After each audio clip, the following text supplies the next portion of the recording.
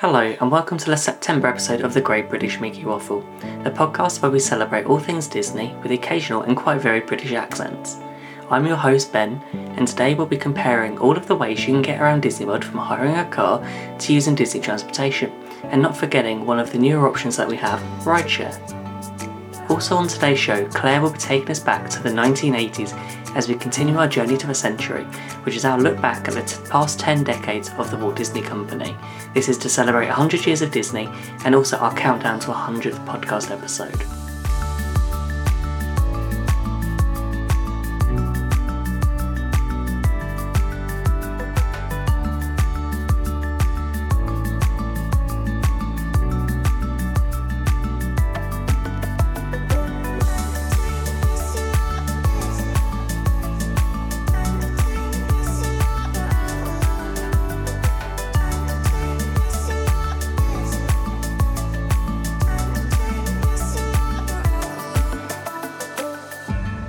As you can see, for those watching on YouTube, I'm not alone this month, and joining me as we navigate our way around Disney World, we have John. Hiya, Ben. Welcome to September, I think it is. And as a former teacher, it's the month of the year where you suddenly realise that here we go again. So for any teachers listening, I feel your pain. So we all have that usually in January, isn't it? It's after that Christmas slump. Yeah. But we've forgotten what day it is. Yeah. For teachers, it's not. It's that realisation that you're going to have to go and you have to go again. Yeah, you have to get back in that routine. Holidays over and back to the day. But also we have Jill. Hi, Jill. Good evening. Hi. How are you? Yeah, good. I'm loving September. Suits me fine. Getting ready for Halloween? Well, obviously Disney's already there already. Yes, absolutely. Yeah. I'm getting ready for our holiday. It's not long, is it? Couple of months now. Yeah. Once we get into the months that have a "but" at the end, it starts becoming real. Peter, you excited for Tokyo? Oh, I'm very excited for Tokyo. We did look at upgrading to premium economy with Japan Airlines, and then said maybe not. Is it enough that you could afford another trip, though? That's always the thing. Yes. Like, do you upgrade or could you fit in another trip? That's Let's always just the say dilemma. Premium economy seats were going for over £3,000 per person one way. Ooh. Wow. Okay, I'm going back to Orlando. You're all going to the same place. So that's about I always reel off. It's it. No. So everything's okay. Work's been a bit easier at the moment, but will soon get harder again. But otherwise, fine. Brilliant. Oh, that's good. So, Simon and Robin, it's nice to see you back. How are you? Yeah, getting there. Yay. Thanks for having us back after a little break. No, I'm Good just to so see glad you to back. have. Yeah. It really is. I know I said this privately, but I also put it into the podcast as well. It's just like I really admire your bravery and also how you've shared so much through your socials as well, Robin. Because I think what a lot of people do is take a hell of a lot of strength from your story, and from being able to get through the worst of times and still smile about it. At a time when nobody expects you to smile. So it's lovely to see you back on the show this month. We have missed you, and you know something, you keep swimming, and that's the only thing that there is to go on, isn't there? So I want to say well done to Simon for the race for life. Yes. Yeah. You did an amazing job. How much did you raise in the end? So I raised £3,000. Whoa! Wow. Good work. As a team, we raised near about £4,000 between us. Oh, that's incredible. Wow. It was an incredible amount of generosity. And I think with all the bits on socials, I think has really been something that's helped both of us. Especially, Robin's had some really great messages of support and lots of advice from other people that have been through similar events. But everybody was fantastic in their donations, and I've stupidly signed up for something even bigger next year. No, I've signed up to do a 100-kilometre hike next May. Oh, for wow. Balmoral. So it's a weekend down on the Jurassic Coast, walking between Corfe and Bridport. Okay. So it's going to take some serious practice and getting my fitness back before I tackle that one. But sounds brilliant. It's what you were saying before, John, about the sharing what I've been going through on socials has given other people strength. Actually, other people and their support and their kindness and the messages is actually what's given me strength. So, I think people are very kind. Yeah. That's in my experience. People are really lovely and really kind. So, and also you made me cry. Oh. I never mean to, but it sometimes happens. And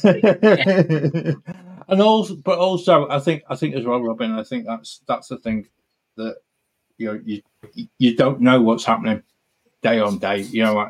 I'm still in that bit where you come out of recovery and you still don't know how you feel, and actually you need other people and you need the understanding of others. So to go into that bit of actually sharing so much, and if people haven't checked out Watson's Do Disney on Instagram, is absolutely just dip in, just give Robin a bit of love from all of you. Anyone who's listening that hasn't done it, please do. Here at the Great British Mickey Waffle, we're all about positivity. So spreading that is what. It's exactly it, man. It's exactly it. What life is going to throw at you. So, very true. Very true. Just a bit. Yeah, that's exactly it. Yeah. But last but not least, joined tonight is Becca. Hello. I know how you are, but how are you? You know how I am. All right. Same old. Yeah. Still thinking that we need to book a trip sometime, but I feel like our trip is too far away.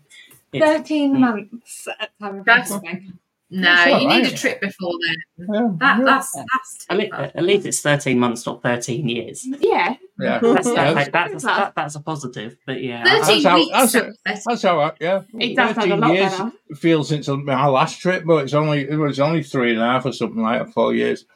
But it seems a lifetime. Johnny had a pandemic in between, so time just stopped. Yes. Yeah, those years didn't happen. They count. No. Yeah. And then I got poorly. And that's even worse. Yeah. Hey, but we go on. But I'm glad that we're all keeping as well as we can, and we are already enjoying the start of the spooky season. I know Claire has been spamming us with her holiday pictures from a Halloween Magic Kingdom. Talking of Claire, I think it's time to head back to 1983 as we continue our journey to a century, which is a decade full of new park openings.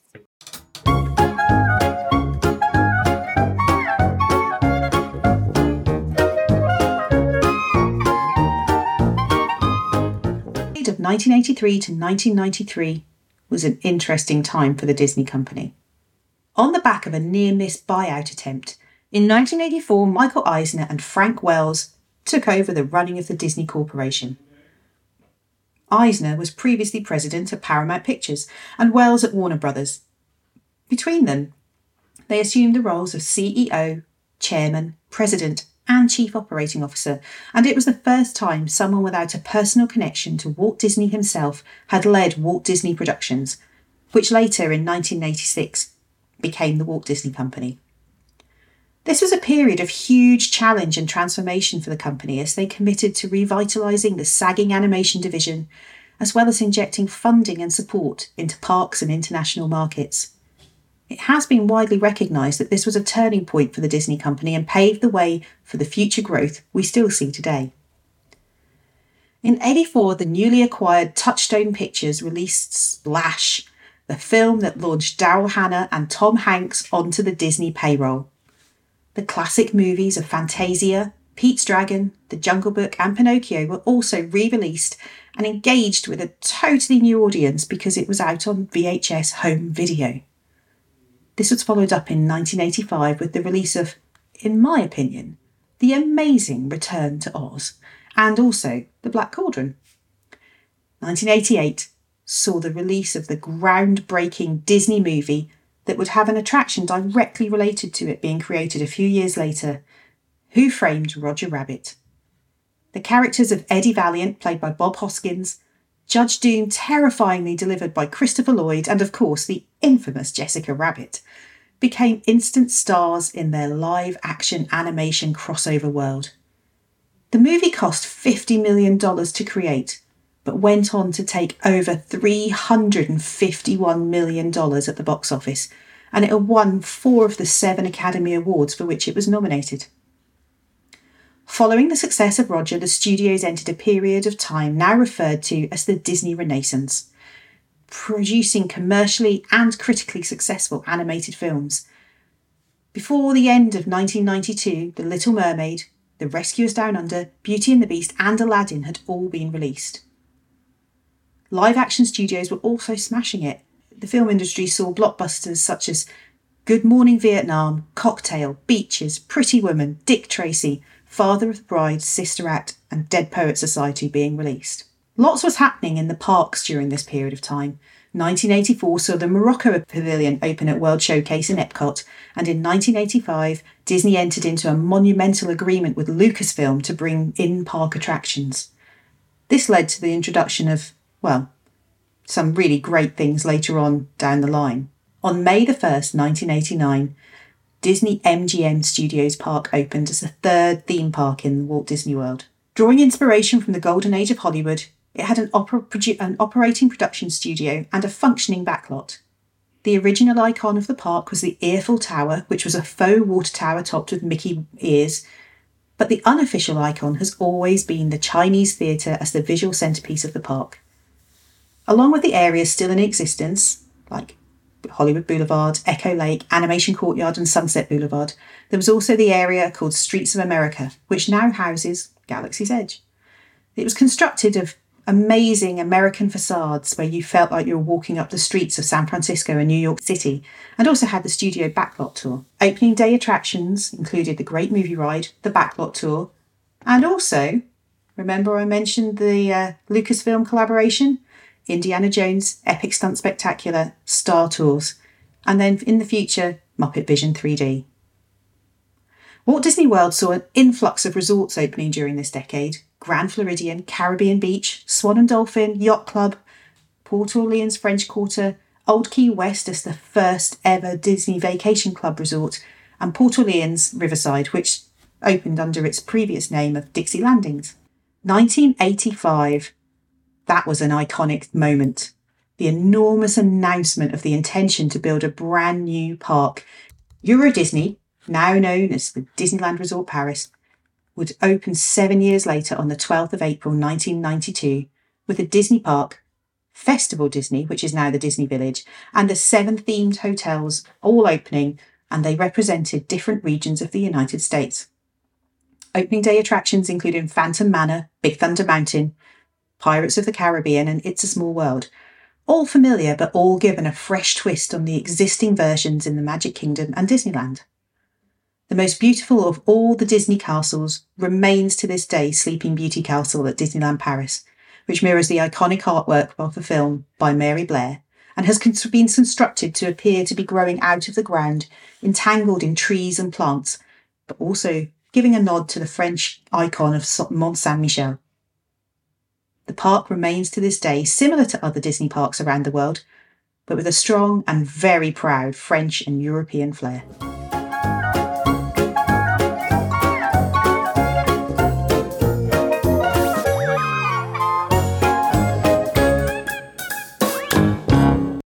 Thank you, Claire. I didn't realise how much stuff happened in that decade, especially, and I think the thing that I was looking forward to most hearing was when MGM Studios opened. Obviously, that's probably one of my favourite parks. I was going to say, that's your favourite park. Even though I know lots of people still call it MGM Studios today, it's like, to me, it's Hollywood Studios and always will be. Yeah. And there's still those bits, right? Just the little hints of MGM, like from that era, it's still got those little bits of Roger Rabbit, and The Rocketeer, all those kind of 80s movies There's just those little references still in the park if you know where to find them. Yeah. It's a prime time for movies, and you think under that umbrella of was it Touchstone Pictures?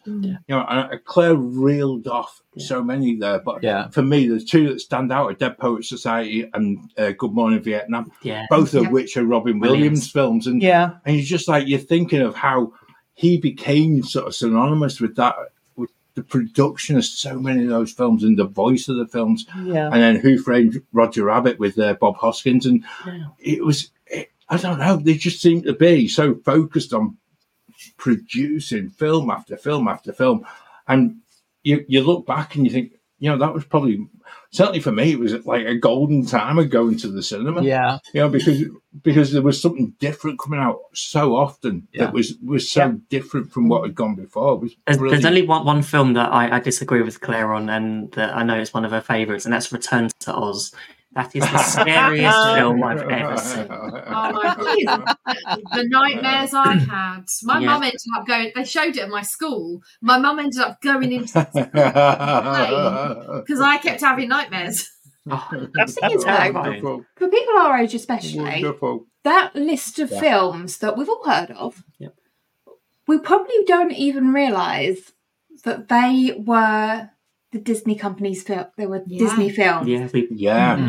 I mean, until she read off that list, I didn't know Good Morning Vietnam was, and I watched that all the time as a kid. Yeah.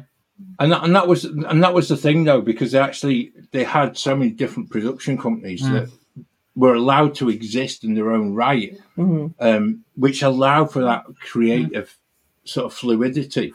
And also, if you look back, I'm not putting this in a spoiler, but you look at what happened with Pixar, and when that became much more controlled by Disney, it lost that creativity. And that again was something that I think during that age, Disney really had a string of companies that were allowed to just exist in their own right, and there was an element of trust there, and there was an element of just that ability to go and make really, really good films. But the actual parks part of the company would take them into the parks, even thinking back to the studios. And I know it's gone. But it was the bit from was it Splash with the fountain that was outside the backlot tour and things like that. Little touches and then go back to the Great Movie Ride. Oh yeah. You actually had the ability to just put in little snippets of the films that you maybe want to plug a little bit in that end sequence, and yet when the movie ride finished, you look back and you're thinking, ooh, some of them films were quite dated, really, weren't they? It was just like, But you had that same thought, like you said, of like not realising those films were synonymous with Disney. You hadn't realised that they were part of that. I think we all know and probably take for granted now that we have Marvel, Star Wars, Lucasfilm, all of that under the Disney banner, where a lot of them follow the way Disney now own them. So it's the way that they're probably run as a company is different to what they would have been if that same sort of thing was in the 80s and they were done separately. I think as well, the acquisition there of Lucasfilms was quite a contentious one, because I think a lot of Star Wars fans at the time were really broken-hearted to see a company like Disney coming in and taking away that whole mold that George Lucas had on his brand. And as a filmmaker, I think that was possibly the hardest thing for George Lucas to do. Yet, looking probably selfishly as a Disney fan, it was probably one of the greatest moves that they ever made, because actually by having access to the whole Star Wars bit in particular allowed them to start planning for what has actually come in the recent years as well. If you read the Bob Iger autobiography, it does cover that acquisition off. It does say that was the most challenging element of the acquisition was for George Lucas to relinquish that element of oversight and control over effectively what has been his entire baby over the last 40 odd years. And I think the point they made was they knew that was difficult. and they had to lay a bed of trust that was going to be, we're going to treat it with respect as much as possible, but we are going to take it in the direction Disney wants to take it, but show respect to the Star Wars universe as it was created. Splash is a historically important film as well, in that it marks a change in ideas of film studios from what were really very adult films in the 70s and late 70s. It marks a change to more family-friendly films. Yeah.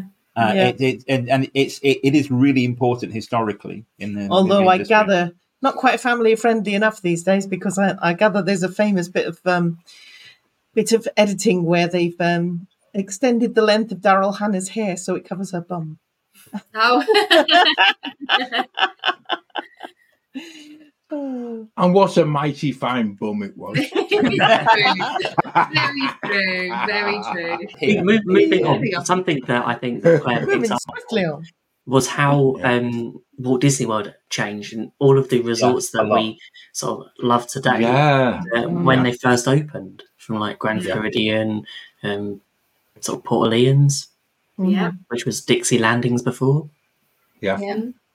There was I actually, can you imagine that amount of extra hotel rooms within the resort, and how much, certainly how much that perhaps impacted upon lots and lots of other smaller hotel chains that were previously on the 192, just saying. But Disney actually cottoned onto the fact that we were losing so much money that was going off-site, and actually they were awakened to that whole bit of creating resorts, and certainly, like Claire said, with the creation of the vacation club option as well at Old Key West. It's amazing, and still putting in a brand new theme park in Europe. It's just like, which is probably a good time to say, if people have missed out the mid-month show from July, from August. August. See, look at that. It's easy to do. But mid-month show from August. Go back and listen to our show with Lou Mongello as well, because he'd been to Disneyland Paris, and we got the chance of a lovely chat with Lou. And we know he's going back again very soon. Yeah. So it will make you want to book a ticket. Yeah, I think it does, Jill. I think that was the bit. Even during the recording, I was thinking, "Oh my word, this is going to cost me again." John, I just had imagined you had Expedia open during the recording. I know. How quickly can I get that? Everybody else did. That is true. Okay. So going back to the kind of explosion of new hotels that Disney did in the 80s, and correct me if I'm wrong, but would part of that have been because the international flights had become more readily available for everyone else? So sort of cheaper flights. Yeah, cheaper international flights become more accessible. I know what I'm trying to say. I think it is, Becca. So they had an influx of foreign visitors. Or I just think that Disney probably realised with a third park in Walt Disney World that actually this has become more of a place. Instead of just doing a weekend or 3 or 4 nights, it's where someone can easily spend a week, maybe a little bit longer. And also, when you think of it, you're going to spend the money on site, you might as well keep it in the Disney company. How much are you going to spend? And actually, do we want people staying in hotels under 192, where actually we could be making profit off that food, of that side of it, exactly, and also creating that Disney experience, what we still call the bubble today. Yeah. That certainly seemed to be that was a definite time, like early 90s for a lot of my friends, all my age, that they started really. There was a couple of my friends that started going to Disney World in the early 90s. I remember it was like pre the first Toy Story movie coming out. They'd been over there and seen some of that stuff already kind of being shown as demo stuff, and so I think it was a big bit from the end of the 80s.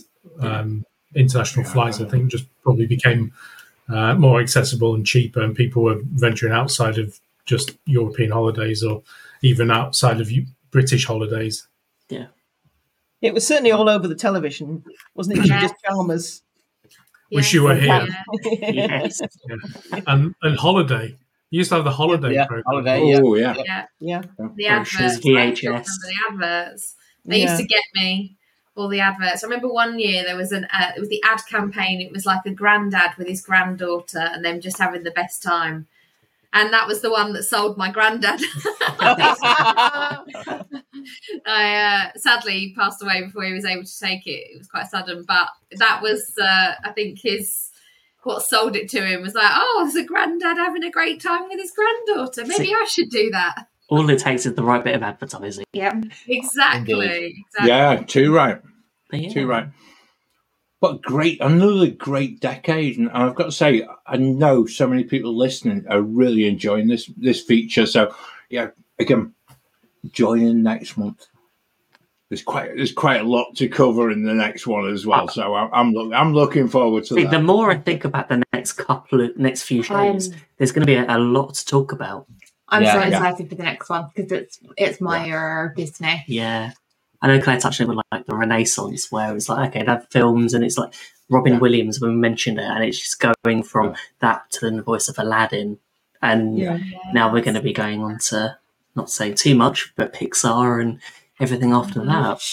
They've got a tune in next month. Yeah, exactly. I'm going to give it all away. No, that's fair. But as we've mentioned about Walt Disney World resorts, there are quite a few of them now, especially compared to what there were in the 80s and 90s. And sometimes it can be a bit of a minefield to work out how to get from point A to point B. You're staying at, say, Saratoga Springs, you want to get to Magic Kingdom, how are you going to do it? So we are taking the time now to go through all of the different options of how you can get around Walt Disney World, including the new updated ones from Skyliner and also more popular than what it was a few years ago when it first came out, rideshare. So, the ride-sharing services have experienced a significant surge in popularity over the past decades, or the past decade, I should say. So, a rideshare, basically, for those who don't know, is a private vehicle ride provided by the car's owner. Numerous companies provide ride sharing. Usually, they're arranged through dedicated apps on your phone. Most ride share options allow you to either pre-book your ride or request one on demand. So within the vicinity of Walt Disney World itself, there are 3 distinct rideshare alternatives available. Both Lyft and Uber offer transportation services catering to journeys both within the Disney World resort and beyond its borders. The third choice is Disney's own rideshare, or better known as the minivans, and these operate through the Lyft rideshare app. This exclusive service offers on-site transportation throughout the Walt Disney World Resort. Each minivan can comfortably accommodate up to 6 passengers and is equipped to carry 2 complimentary car seats, which I think is quite nice for those of you with families. Notably, even though minivans are accessible through the Lyft app, all of their drivers are experienced Disney cast members. And the service itself operates from 6:30am till 12:30am, although, according to the website, these hours are subject to change. The Lyft and Uber options, I believe, are available outside of these hours because they are privately owned and private drivers. So the drop-off and pick-up locations differ between the various rideshare options and the minivans at each of the parks. Typically, the minivans will drop passengers off at bus loops designated for each parks, whereas the rideshare drop-off locations vary on the parks. For example, if you're heading to Magic Kingdom, the rideshare services will drop you off at the ticketed transportation centre, and you'll have to get either the boat or the monorail over to the park itself.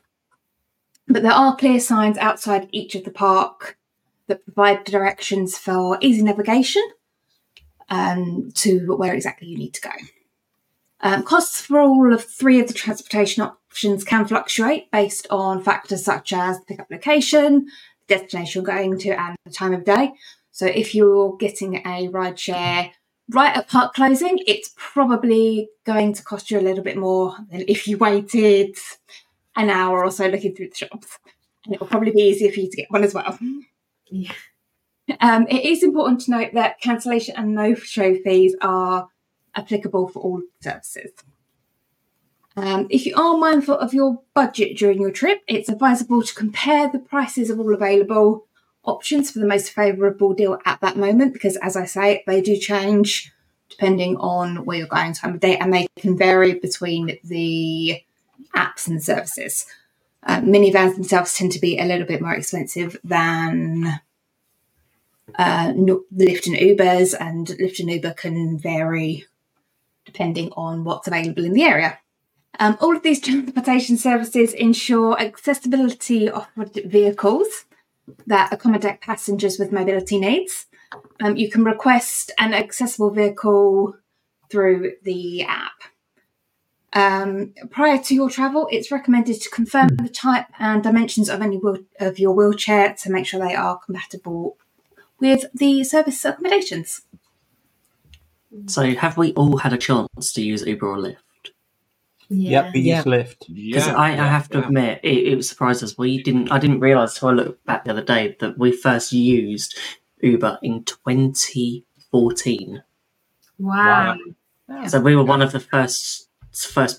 We were staying. I'm sure it wasn't 2015. 2015. We were staying. First time we were staying was like 2015. I've forgotten. Yeah, we were staying at All Star Music. That's the one. And we used it to go to Coronado Springs. And it was like, oh, we booked this place for breakfast. I didn't know how we were going to get it. The only way we were told by the front desk was that, well, to get there for that time, you're going to have to get a taxi because you'd have to get a bus to the park and then get that bus. They're hoping is one that will go back to Coronado Springs. So which was a faff. So it's like I found this app on the App Store called Uber. Thought, let's give this a go. And it cost us $6 to go from All Star Music to Coronado Springs. And it was like, from then on, it's always been one of our go-tos on the trip. It's something we always push your budget for. And it is the budget where we've looked at hire-own car, which I know we're going to talk about later. But a 14-day trip, we would never spend more than $250, which we couldn't hire a car or pay for parking in that same budget. So that was Uber and Lyft has always been our go-to. I know you mentioned minivan. I've been tempted a few times. Been very tempted a few times. But every time, the problem is you open the Lyft app and then you see the options. Yeah. And then it's like, okay, well, I can get a standard car, a larger car, or a minivan, which is like 3 times the price. Yeah. So I'm like, which one am I going to go for? But I do like that is run by the drivers are Disney cast members. Yeah. So you do have that added bit of having that extra bit of Disney magic into your ride. I think another one as well to add into the mix, Ben, is certainly all the minivans used to be numbered. So if you had kids and you were there, you used to be able to play. I'm not sure how many minivans are still in operation from the original set that they had, but we used to be able to make it. Used to be like an old sort of minivan spotting exercise of how many different minivans you could spot. Minivan bingo. Yeah. Well, a bit like train spotting in a way, but actually it doesn't have to get your kids sort of really on edge. If they're on the back, they're sitting in the back of the car. It gives them something to do as you're driving around. It doesn't matter if you're in a car, if you're in an Uber, or even if you're on a Disney bus. It gives them a chance of just one of them things, keeping kids occupied. Maybe during times of the day where they're feeling a little bit sort of down or whatever. It's just another one of them games that you can kind of introduce into your day. But yeah, they're always a good laugh. But they always do the way they're designed.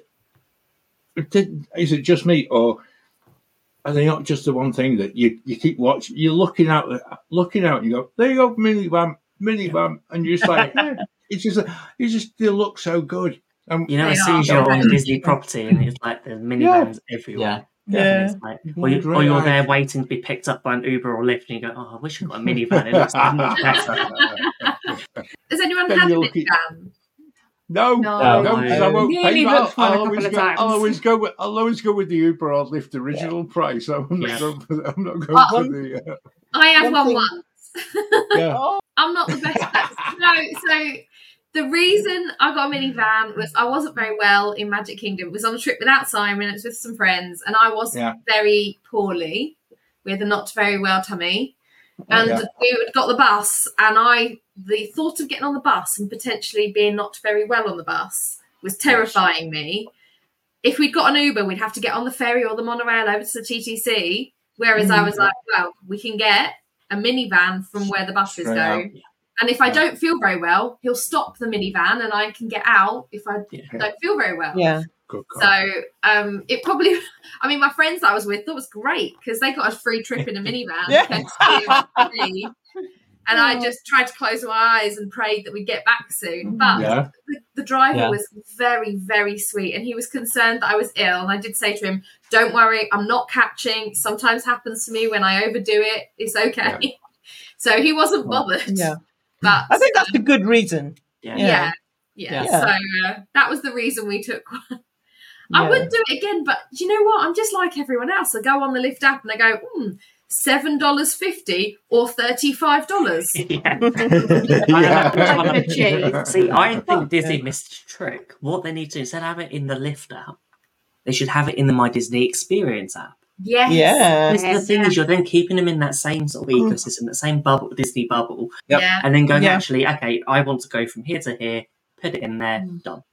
And people aren't going to be comparing the price of a normal lift then. And there are quite a few options. When we first got Ubers and Lyfts in 2015, there was usually just one car available. There's only one option. You had a lift. There wasn't an option back then for car seats, for as many accessible vehicles. So we've been with sort of large groups where we've needed more accessibility options or car seats over the years. So we've been able to test and they've been very reliable in turning up and providing the right size vehicle. Because sometimes you think, oh, will that fit everything? Will that fit all our luggage in? It's one of those things from an airport. Make sure I've gone for an Uber XL because I have 4 cases of luggage. I'm not going to fit this in. If you've ordered the basic Uber and someone turns up in what's like the equivalent of a Nissan Micro. Yeah.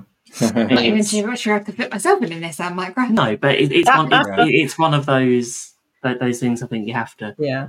And the other thing to be aware of, as you mentioned, was surge pricing. Yeah, very much so. Yeah, surge pricing can be a nightmare. Now, there is a little way around that. You can either wait in the park for an hour or so for the crowds to go down, or you can walk around to the nearest resort or get the bus to the nearest resort. So if you're at Epcot or Hollywood Studios, walk around to Beach Club or Boardwalk. If you're at Magic Kingdom, Grand Floridian or Contemporary, and they can pick you up from there. And it's cheaper. And it's usually a bit cheaper. Yes. We found that at the airport, actually, when we were stood at the airport. We were stood in the terminal, and it was really cheap.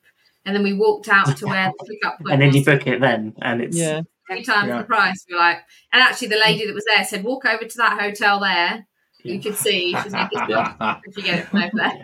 That's a great bit of advice, that, because actually, I think as well, if you go to a resort, you can find your Uber or your Lyft an awful lot more easily from the front door, from the front door of the resort. A lot of them might be more easy to pick up, but also it's like they might be more likely to pick you up from there as well. Sometimes, as with a lot of things, sometimes if it's so busy, you're trying to get to the TTC, by the time you've ordered it, say at the front, you've left Magic Kingdom, sometimes it may have already gone by the time you've had the chance to get to definitely. This is what I was going to say. This is what we learned the hard way, is that it's always a good idea to be at the spot where you're going to be picked up. Yes, we found that before you order, because we missed one and the outlets, the International Drive outlets. We took a little bit longer than expected to find our way back to the spot because we got a bit lost and the weather was really bad. And basically we spotted it driving away, and of course we were charged. So get there first. See, my tip is, as long as you can see the pickup point in eyesight, that's usually when I say to order. Because normally by the time you've done that, you can get there in plenty of time. We got quite lucky because we booked one from Universal Studios to Epcot the other year, and it said it would be there in about 10 minutes or so. So we thought, we've got plenty of time to get from the park to the pickup point. We didn't.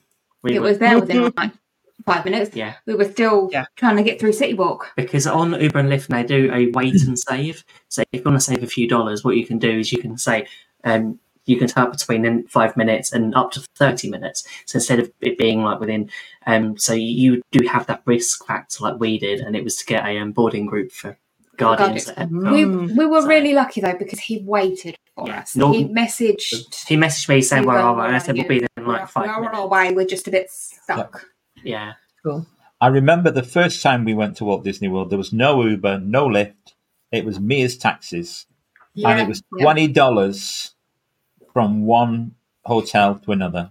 Yeah. Not 6, 7, 20. Yeah. Well, we had one bad experience with Mia's, and that was in 2014. So we were hesitant the next time to go out to use Mia's taxis again. So we just decided, let's try Uber, and from then on it's been cheaper and more convenient for us.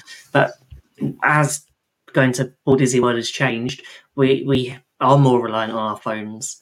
So it is always something we're always going to have access to. Yeah. So it's make sure you've also got access to Wi-Fi or data, because the app runs on that. So it's don't book somewhere and then hope there's Wi-Fi. Make sure you've got a data plan or something. In point.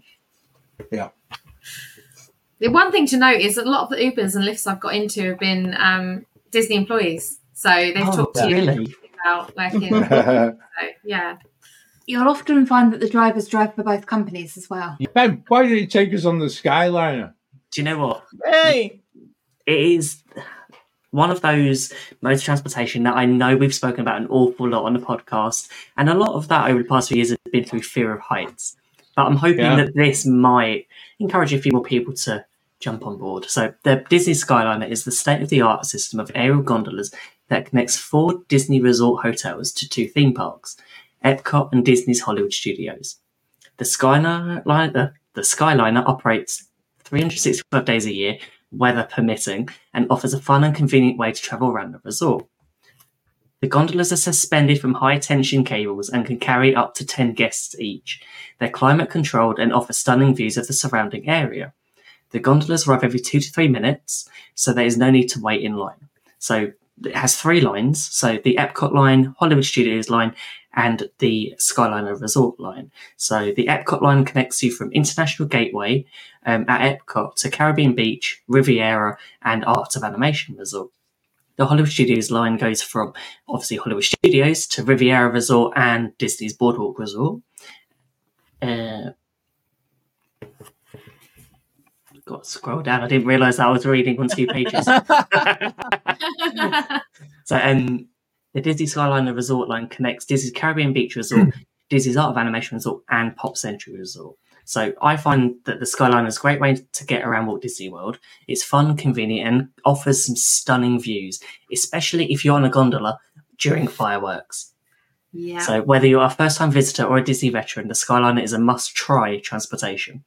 So the gondolas are made of lightweight, durable materials and can withstand winds of up to 55 miles an hour. Not sure whether they would be running at while winds are 55 miles an hour, but sometimes it does feel like it. The Skyliner is equipped with various safety features, including redundancies in power and braking systems, and is operated by a team of trained cast members who are committed to providing a safe and enjoyable experience for all guests. So if you're planning a trip to Walt Disney World, be sure to check out the Disney Skyliner. I want a show of hands. I know this is great for a podcast. Who has been on the Skyliner? Me. I've not. John, No, you're the you one. haven't been back to Walt Disney World since it opened. No, You need to go. but we actually saw everything in its testing phase.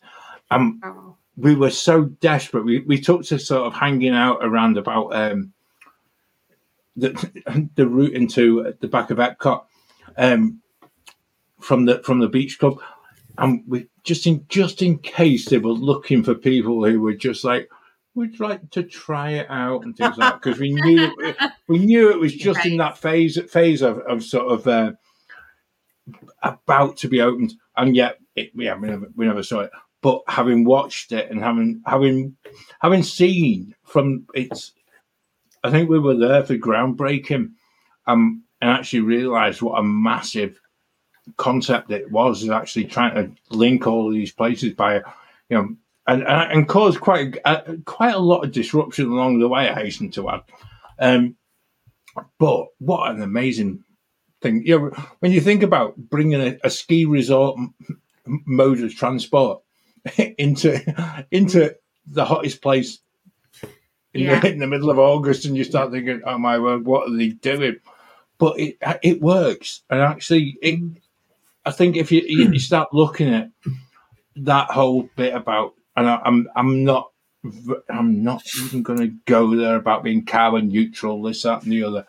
But I think Disney were actually looking at trying to take buses off the road, about trying to reduce that whole transportation thing, and actually giving people an alternative way to get between resorts. And it works. I wonder whether it was to do with maintenance as well, when you think probably how much time and money's probably spent on maintaining various types of transportation. Well, also all the bus drivers compared to how many people they're paying. They won't be happy. Yeah. Well, where are they going to get their news? I love Walt Disney World bus drivers. That's another story. What I like, and what I think makes a really good mode of transportation, is a safety spiel. And it's that announcement when you get on, and just like, as we've said, like the monorail has one, there's always this announcement of, even on rides as well, there's always just something that makes it feel like you're at Disney. And it's just when if anyone's been on it, you notice how it changes from which resort you're going to. Yeah. So what did you learn in Epcot today? And that sort of thing. Yeah. When you're on that, it just feels something different. Hopefully it's there to distract people from sort of fear of heights, because I know it doesn't work. I do the Skyliner. I don't enjoy doing the Skyliner. I don't like it. But I do it because it's the same reason that a lot of people will get on a plane. It's a means to an end. Yeah. You'll get to Hollywood Studios quicker. I will get to where I'm going and it will be over soon. Do you know what? I've gone on the Skyliner just for a ride in the past.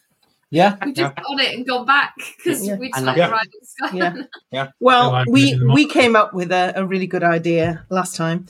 We were right at the back of World Showcase. I think we were near the France Pavilion, and it was going to be, getting out times, park closing time. Yeah.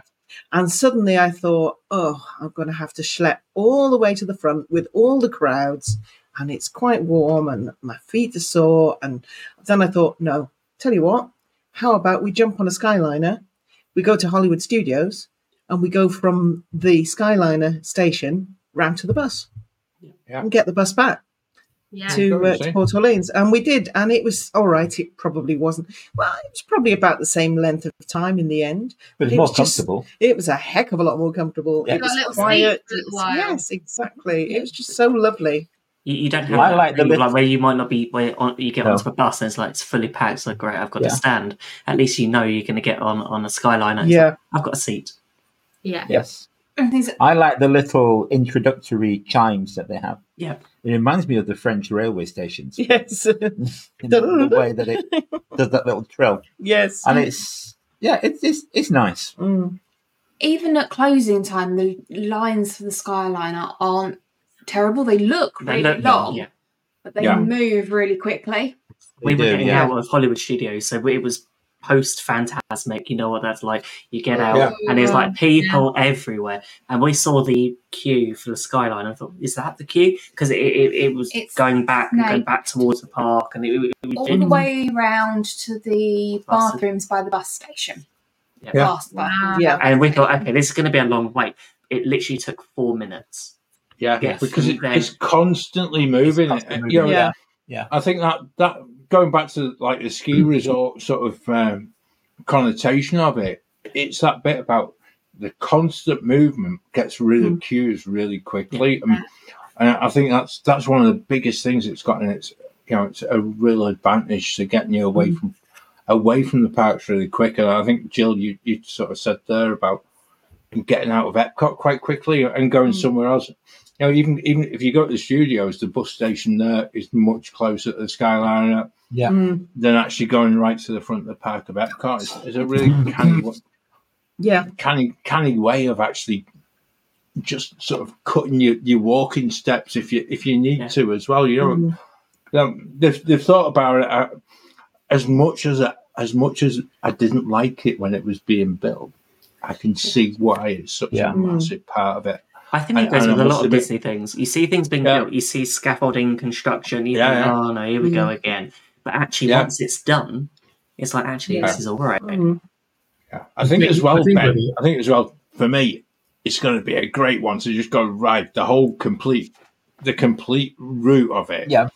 And I will actually, I'll have it on note here because I know one of our avid listeners from Portwood Travel who support the show, they did Skyliner bar crawl. Yeah. And actually, that's right up my street. That and I could actually think we could do a live show. I remember in 2021 we did our virtual one, didn't we? I know. I can't wait. We all need to go out there at the same time. Yeah. In one gondola and go from resort to resort. What do you think the chances are of them extending? I think it's quite a good chance of it, Jill. I know people keep talking about it. I think it would work because they've got rid of people like me who were naysayers in the first place. For the original one saying, "Oh, it'll never work. It's too hot. Too hot in August. You'll have people fainting in the middle of the It's surprising how much of a cross breeze you get from those. It works. It stops. Yes. The one thing with it harks back to some of the original concept stuff that was put in for Disney World, and that was the notion of the people mover. Was that the ideal thing that they wanted was a constantly moving mode of transport to ship people longer distances. The concept of the people mover in Magic Kingdom is great, but not practical as a cost. It's going to be a long on a wider scale. I think as well. Cable cars are brilliant. Simon, you've hit upon something that is so true to my heart, and that is the fact that the people mover is still the greatest ride in Magic Kingdom, simply because the actual original design of it. And I know in one of our very early shows, Claire and I were talking, and I think Lloyd was talking about it as well. It's the original cable car that was in Magic Kingdom as well, which unfortunately was shut down because it perhaps wasn't the safest in the world, and also people took to chucking stuff over the side at people in the park. But as much as entertaining as that might be, there's a health and safety line that needs drawing somewhere. But this, I'm totally with you there, Simon. I actually think this is probably a really good moment of the show to actually just have a little bit of love for the people mover.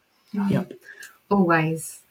Absolutely. I think the Skyliner will expand, but I would like to know where it is. But where would you like it to expand? Because I remember a few years ago that there was a notice added to some DVC contracts that allowed for the usage and expansion so that they could add them at different resorts. I know Saratoga was one of them because it was highlighted in our contract. Okay. I remember a little while ago we actually had a look at a map of Disney World to see where they could do it. And I can't actually remember. I think Coronado Springs was quite prominent in there. Yeah, because then you could tie it in with Animal Kingdom Lodge because that's an Animal Kingdom era resort. Yeah, I feel like that's a forgotten area. The only opposite. Yeah, and it takes ages. It takes ages on the bus to get to and from there as well. But maybe you could include both of the premium outlets and things like that. So you don't have to. don't have to sit on the I4 for far too long and things like that. You get a bit of shopping done. MCO over the I4. Yeah, I was going to say, why stop there? Why not go to the airport? You know. Hey, now we're talking. The train should have done that. They were going to put that terminal. Oh, Simon, don't mention the train. You know what I could have. Yeah. I don't know if they'll put it the Skyline all the way to Disney Springs unless they find a way to enforce parking charges at Disney Springs. Yeah. Because otherwise people will park there for free and then get on the Skyline. Good point. Yeah. So unless maybe they'll do. I mean, Universal charge for City Walk. Maybe Disney Springs will go that way eventually. I mean, they might be able to do the resorts. Yeah, they could do like Saratoga Springs and Old Key West. Yeah. And Port Orleans, is it? Yeah, I think a lot of the resorts are clustered together, so it's trying to work out where that mainland will be. Because you don't want to make it so complicated. If you want to get from this resort to this one, it's like, okay, here's like 18 different places you've got to change. It's having that's the good thing about Caribbean Beach at the minute is like it's the hub where you want to go anyone on the Skyliner, that's where you go. Yeah, that's your changing station for Hollywood Studios to Epcot.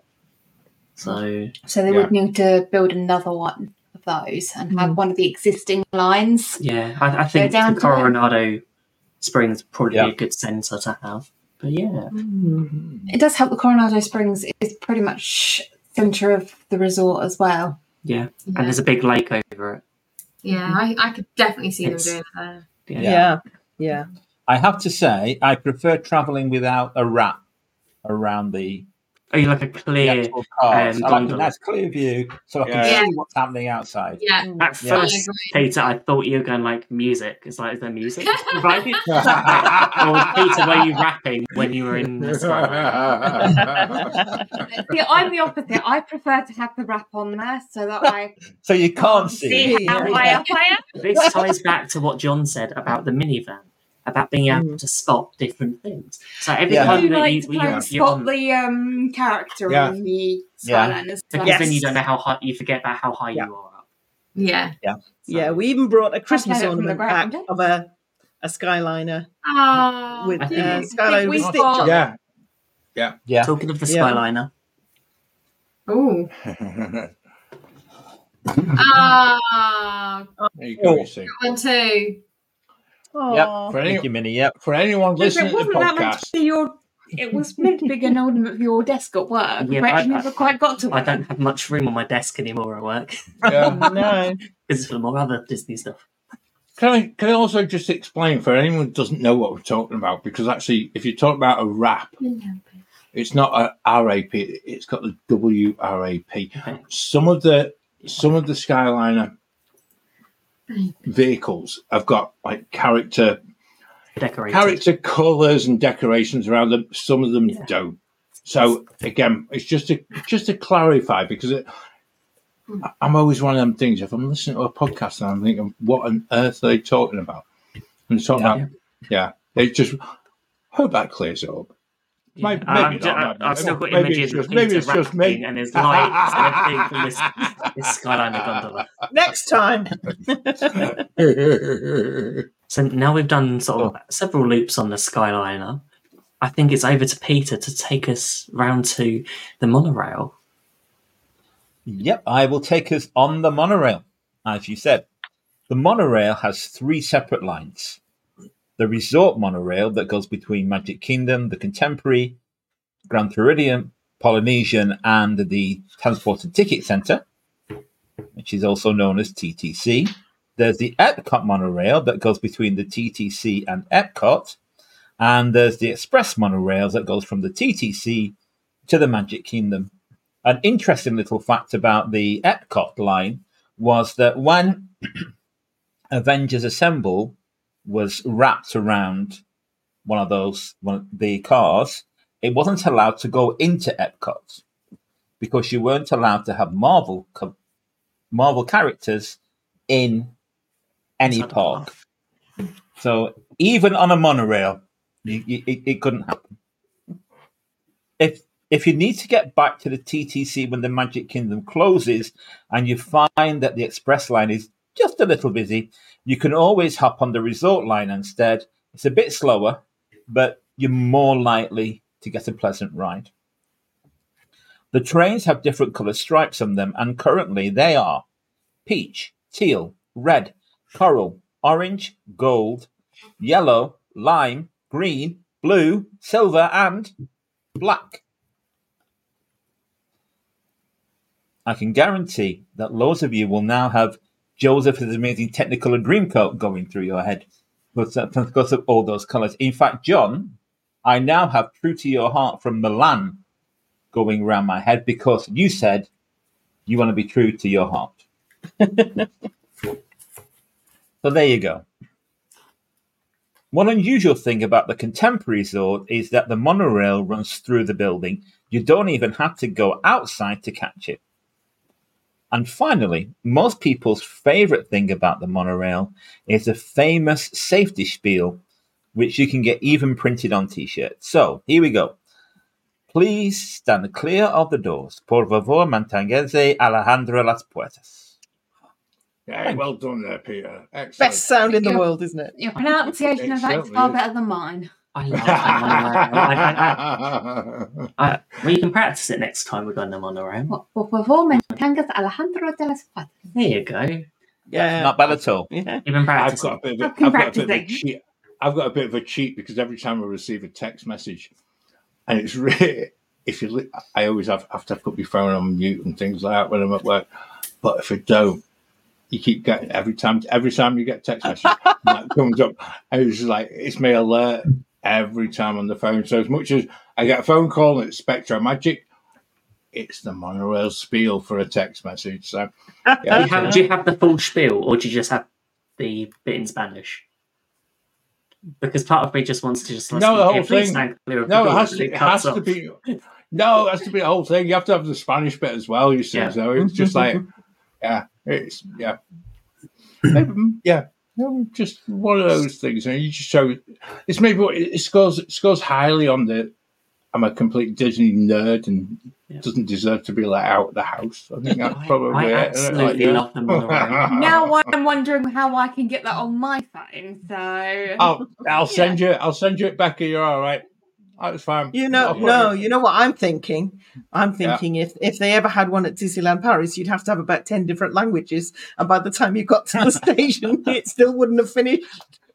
Yeah, that's true. Yeah. I love the monorail. I think it's. Or they'll do what they do in the Paris Underground, and they'll just have it in French because that's very French. Sorry, man. It's like I was just saying I love the monorail, and I know on our last I do. We use it quite frequently. Oh, I don't like the monorail smell. Some are definitely cleaner than others. They are, yes. You can I think it's the AC. It's the AC that smells weird. Yeah. It's like a bit like if you leave your air conditioning off in your car for a month and then turn it back on. It's that musty condensation smell, but it just smells like that all the time. But the problem is, it's mixed with it's the end of the night. It's a hot day in August. There's like 100 people trying to get on the monorail all at once, and it just also depends who's in the car because it's a smaller confine and it's not always open air, and you've got the AC. Sometimes it smells different. People sweat. Yeah. It's definitely not something you'd put on the monorail. That's never it's good. something you wouldn't put in a wax melt. No. The best thing is kind of earwigging on what people say in the monorail. You hear some really weird, strange things. That could go anywhere like this. You can In the middle of Magic Kingdom and they're working on a conversation and it could be odd. Do you have an example? That's what I want to say. Yes. One time we heard this mother say to her child, "Look, you can't touch people's armpits. If you do it again, you won't get any chocolate milk." I mean, well, kind of want to know what the response from the person's armpit who was touching. Yeah, exactly. Well, there is a social media account I follow that is overheard at Disney. Yeah. Yes. So much on this. I know Peter and Jill. Peter and Jill are on there because I think it might be one of the ones you post on there. I've just got this horrible it's maybe not even worth mentioning on the show. I'm just imagining one day it'll be something we say in the park that someone goes into. If anyone has watched Little Britain at this particular moment, you can probably only think of the one word that I was about to say, and I will refrain just in case anyone gets offended by the word bitty. But hey ho. Oh yeah, the thing about the monorail though is it's just something that you associate, or I associate, with things like Jetsons and things like futuristic transports, but actually the reality is very different. The reality is a bit more sometimes like being on the tube in London, in that you sort of sit there between every station and you no. Problems, engineering problems, backing up. No, it just stops every 5 minutes. It doesn't. As long as you stop in the right point, as long as you stop in the right point during fireworks between Magic Kingdom and the Contemporary, and you've got a nice shot of the castle, then you're fine. I definitely think it's more utilitarian. Like I think the one at Disney World, it's like Mark IV or Mark V monorail. Yeah. It's definitely more utilitarian. When you look at the Disneyland monorail, which is much more futuristic, but it's smaller. You can't stand up the same. Entrance doors aren't the same on it. It's a different thing there. And the one at Disneyland only goes one way in and around everything. And then the route back out again is a much shorter route that just brings you back to the same starting. We are looking forward very much to using the Tokyo one, which is different. You've got to pay. Because of Japanese laws, if it goes in the complete circle, you have to pay. But it has the most amazing theming.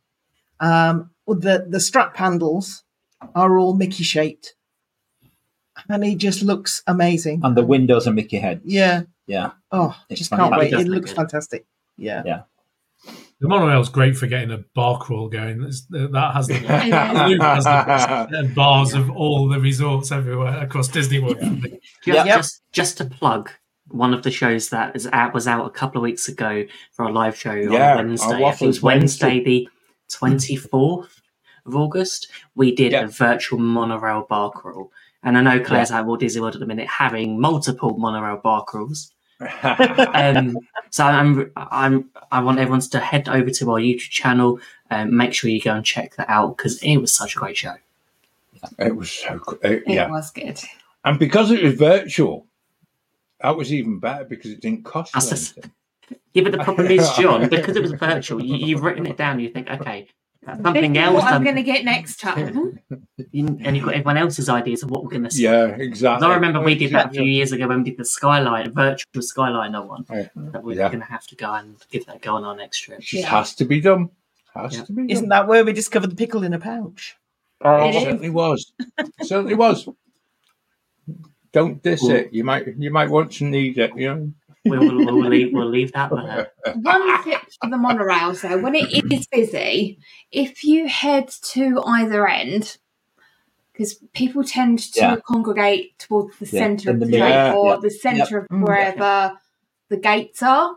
They don't tend to go down to either end. And while that might make it a little bit longer for you when you're getting off the monorail, you're probably not going to be at the front of the queue, it's going to be less busy. So you might even be able to get a seat if you end up with also, you can pretend you're driving the monorail as well if you're at either end.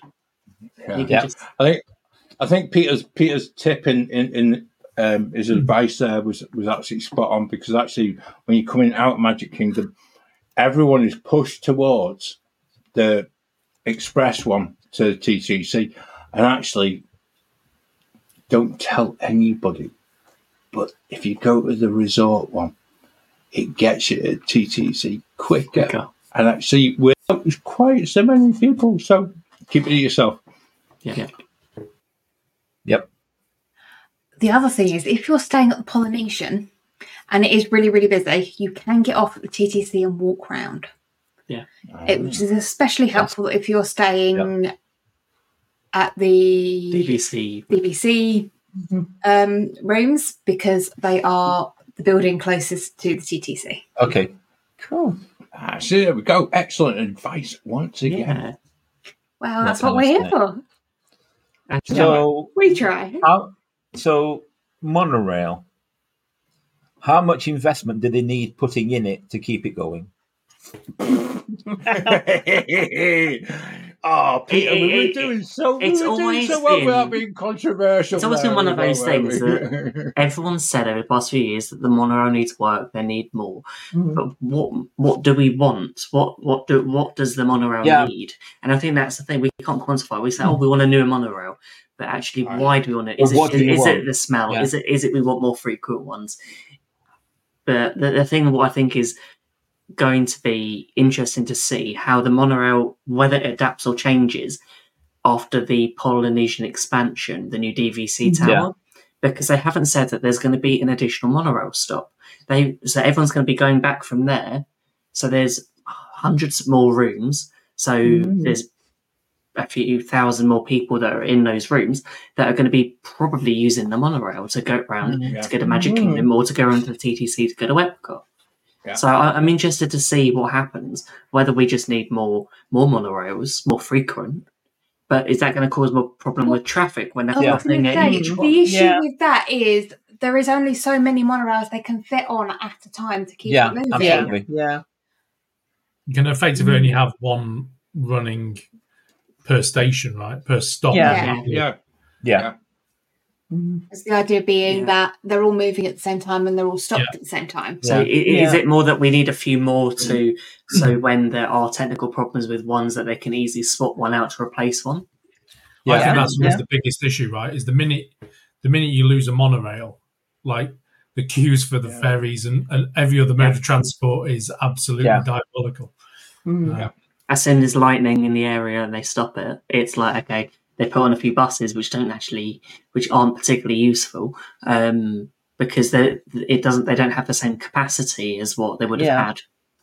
So when in doubt at the end of the night, if you're able to, you can walk to all three of the Magic Kingdom resorts. You can, yeah. Now it takes probably half an hour-ish to walk around to the to the Polynesian, but it might take you half an hour on a monorail as well. So at least you're constantly moving.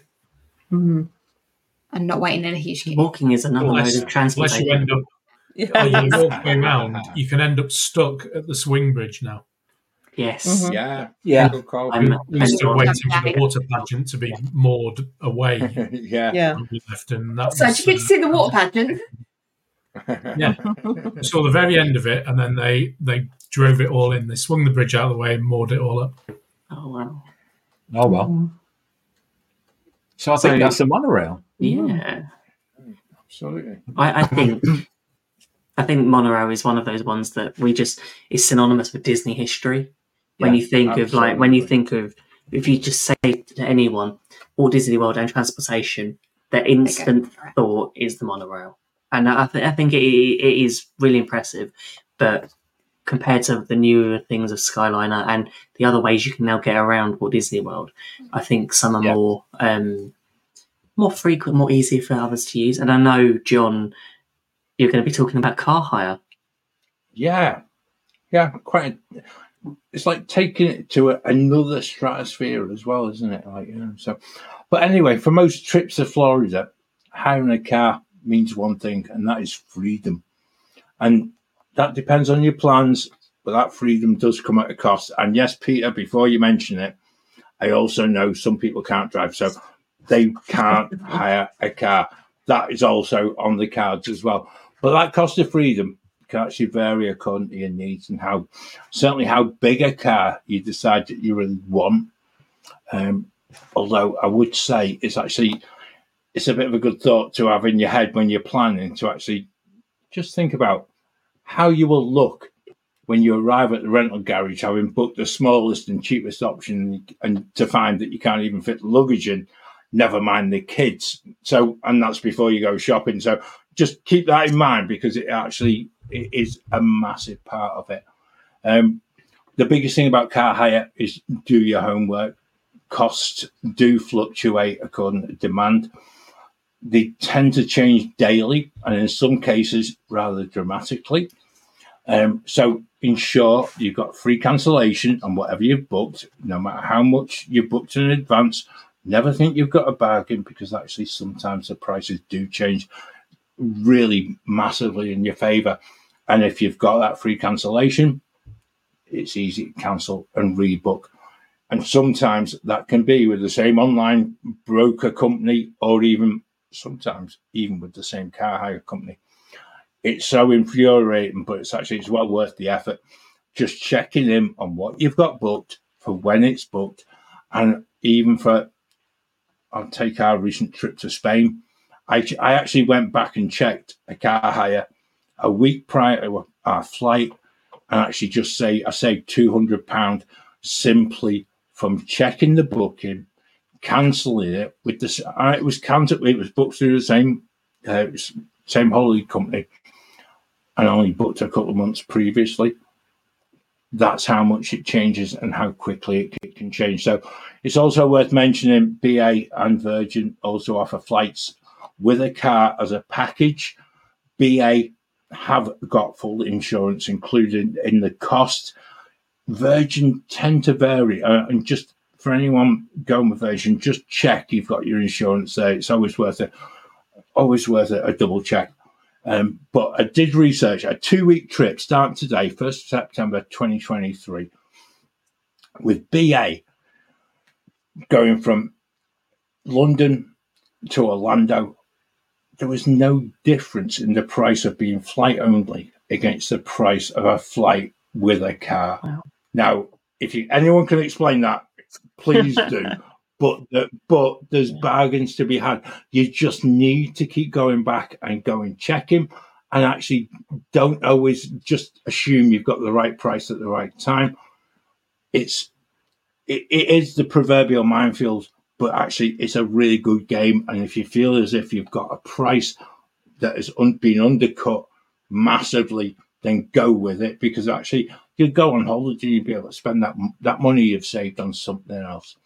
Anyway, once there, and having declined any offer of additional upgrades, because you don't need them, you've got a car that you want, or needless insurance at the airport, because that's always the thing that people come back and whinge about, that they've paid for something they didn't want. And yes, please note, if it says return full because you got it full, make sure you return it full. But anyway, you get in your car and you can come and you can go as you please. If you're staying in a hotel, parking is once again free for on-site guests, and you will also get complimentary parking in the Disney parks. And I know from a previous show where we discussed car hire, this is one of my post-lockdown things that really bugged me so much. But thankfully, it was one of the things that was rectified in January 2023 by Disney. As a family who enjoy meals out with the Disney bubble, also enjoy a variety of sports options in Orlando and Tampa. Having a car is actually a must for us. It doesn't matter if we're there for 2, 3, 4 weeks. Having a car to go and explore, going to the sports things, but going and exploring the Gulf Coast, going to Clearwater, Anna Maria Island, they become impossible. And actually, just that, if you're staying off site, I would also say that, yes, I know Becca mentioned earlier in the show about having that ability to go on the phone and try and get an Uber or a Lyft, but that would drive me insane for a period of time. And I think we've actually said it previously, it becomes such a big thing that you've actually just got that freedom to go and do what you want when you want. But also, there's a bit of a perk as well, because when you're on the way back from being off-site, you can go and explore the eating options, the shopping options, which, unfortunately for us, become an unmissable part of the holiday.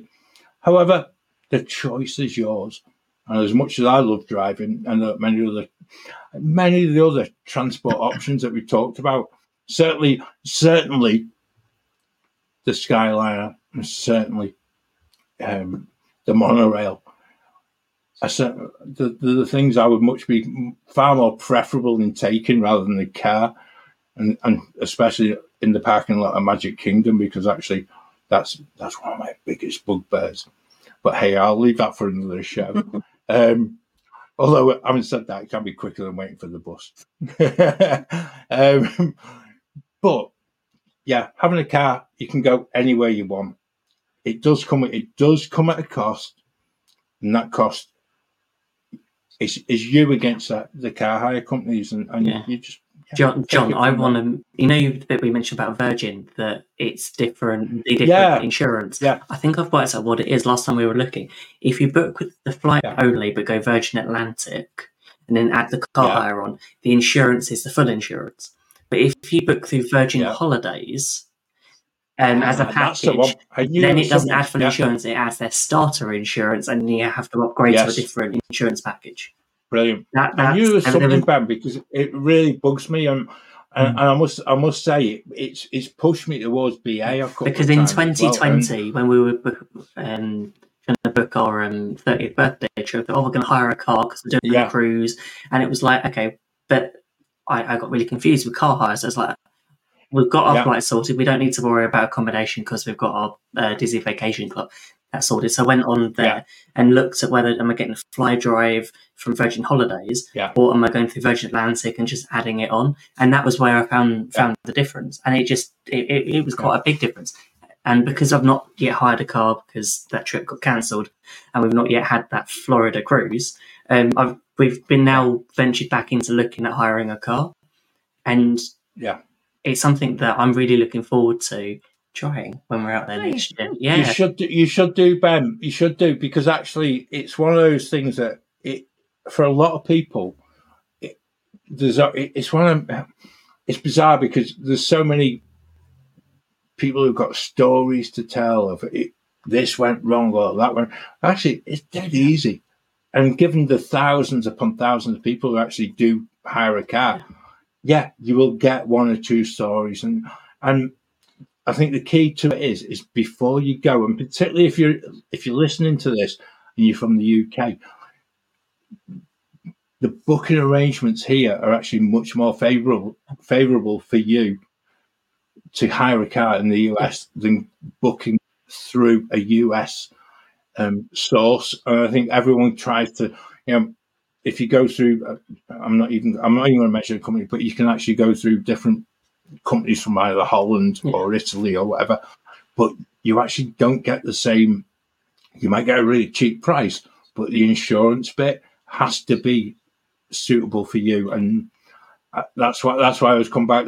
There's a couple of places. If somebody wants to know, get in touch with via the Wafflers Arms, and I will give you the name of a couple of companies. I won't put them on there because actually I don't want to be seen as promoting different places that I actually haven't used, but I know that in the course of researching for this show, come highly recommended by a lot of people who've used them within the past 2 years. Because our trip next year is going to be so different to what we've done before, we're going to spend a lot of time not in the parks. So by having that freedom of just like, okay, I've got the car, we're staying at Saratoga, where we're going to go eat today. Or all these places we've been talking about in the last few shows and talking about, let's eat off-site, let's go to Longhorns, let's go to Erkin's Chewies. I'm thinking Claire and I's sort of bad influence. Oh, yeah. Our last trip was more expensive because somehow we were talking about Wild Africa Trek and Keys to the Kingdom. So it's Yeah, Claire and John. Power of the waffle. Terrible influences. Yeah, but in a good way because like I said, it's that feeling of freedom, and I must admit I'm a type of person. If I'm within a confined bubble for a certain amount of days, my human reaction is to kind of fight away from that and go elsewhere because I feel contained.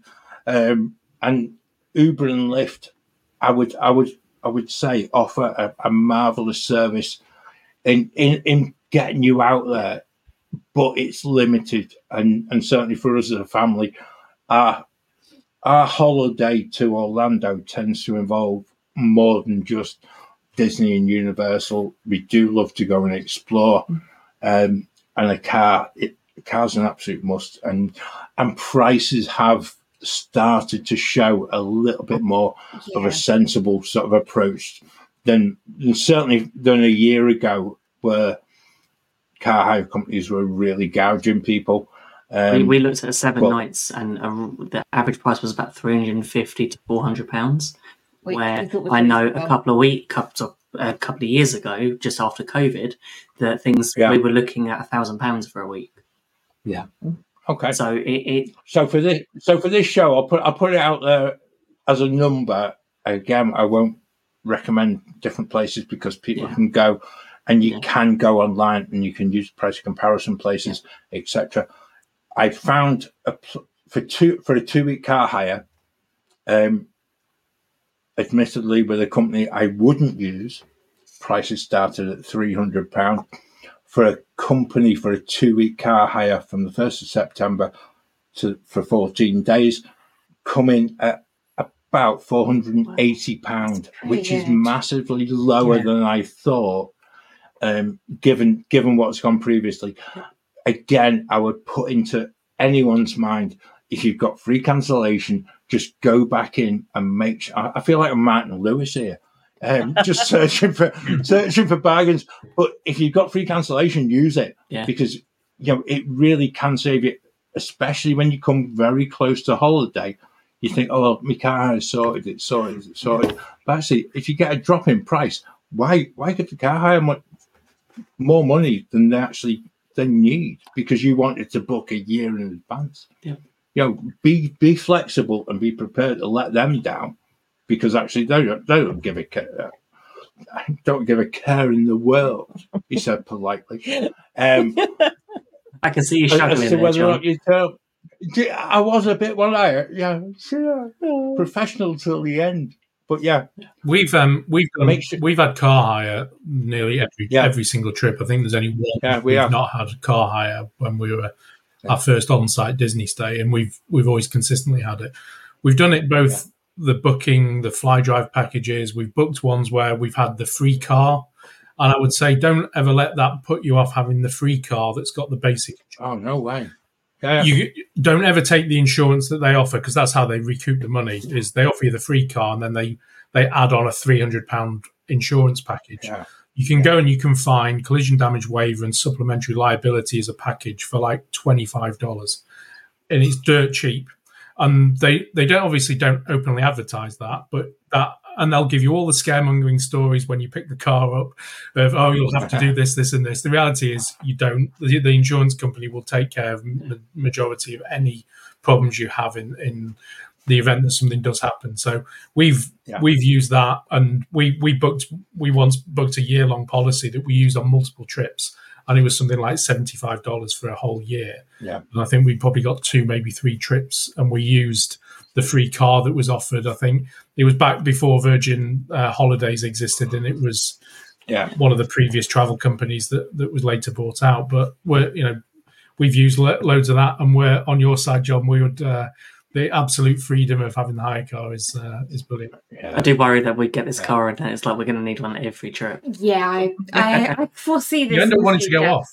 Yeah. You end up going, I'm not going to eat there. I'm just going to nip to Popeyes, or I'm going to Chick-fil-A, or something that's like cover all these little bits. Then just start. But that's the thing, though, Simon. I think actually it ends up saving you money in the bigger scheme of things, and also like I said, I think if you're the type of person who just wants to go and just be able to just jump in the car. I think we went through that little spell just after the parks closed, where Disney. I'm trying to be really good in not saying what I shouldn't. Where they basically gouged people to park the car at resorts, and thankfully they saw sense. I think it was a change of Bob. I think it was a Bob. It was a Bob thing, though. I think it was getting rid of Mr. Paycheck and DVC members. That. DVC members never had to pay that car parking charge when it came in, so we were always exempt from that. Yeah, so it was always thankful that they even when they brought the parking charges back. But I'm thankful, Simon. I actually spoke with someone probably 18 months ago, and we were trying to plot a way of actually saving money by actually renting a car and then giving the car up when you arrive at resort. So you're not paying for it to be in a car park for 5 days, 10 days, whatever. and then rent the car again. And that was to me, that was actually a doable option. Yeah. Whereas now, I think I'm going down the line where Ben is the fact that, I've got a car. I'm not paying for parking at the Disney Resort. I'm sorry. Yep. This is back to work. We've got level playing field. We've got our cruise, our 7-night cruise, but for the beginning of our trip. So we're going to be getting there, not by car hire. We're going to get a transfer from the airport there. That's the plan. And then after the cruise, we're going to pick up the car from the port, and then we're going to hire it from there, and then return to MCO when we go back home. Unless a fly drive turns out to be a lot cheaper. That is true. I've forgotten how to drive until we have this conversation. Of course, John, there's been some good news fairly recently as well, hadn't there, about the car parks, the Disney car parks. In that the trams are back at Hollywood Studios and Epcot. Not before time. Why has it taken so long? Let's put it out there. It's not before time. And actually, I'm quite thankful that as this podcast arrives on your platform of choice, this is something that is nailed on for September by Disney. And actually, it's bugged me because actually it strikes, why are you making people walk that extra bit? And I put my hand up. It doesn't apply to me because if I arrive at Epcot, I'm walking because it's quicker than the tram, but that's by the by. It's part and parcel of transportation at Walt Disney World, and it should be kept the way it always has been. People that aren't physically able, that can get to the park by car, it really seems just something that is like, you expect me to go from this distance where I've had to park at the back of the car park to get to the front. And it's just one of those things that are just... It should all... Children with little legs at the end of a park day, they're not going to want to walk all the way back. That's exactly it, Becca. They're too tired. Yeah. And if you've got, 2 little ones or 3 little ones... Something that probably doesn't cost very much for Disney to operate. Or if actually makes it more magical. Even if you've got older people with you as well, who... to ask them if they're on a holiday with you to go and do Epcot, because there's a lot of steps in Epcot, isn't there? Yeah. But it just saves that little bit extra. I think this is just a really good. I was going to say addition. It's not an addition. It's a reversion.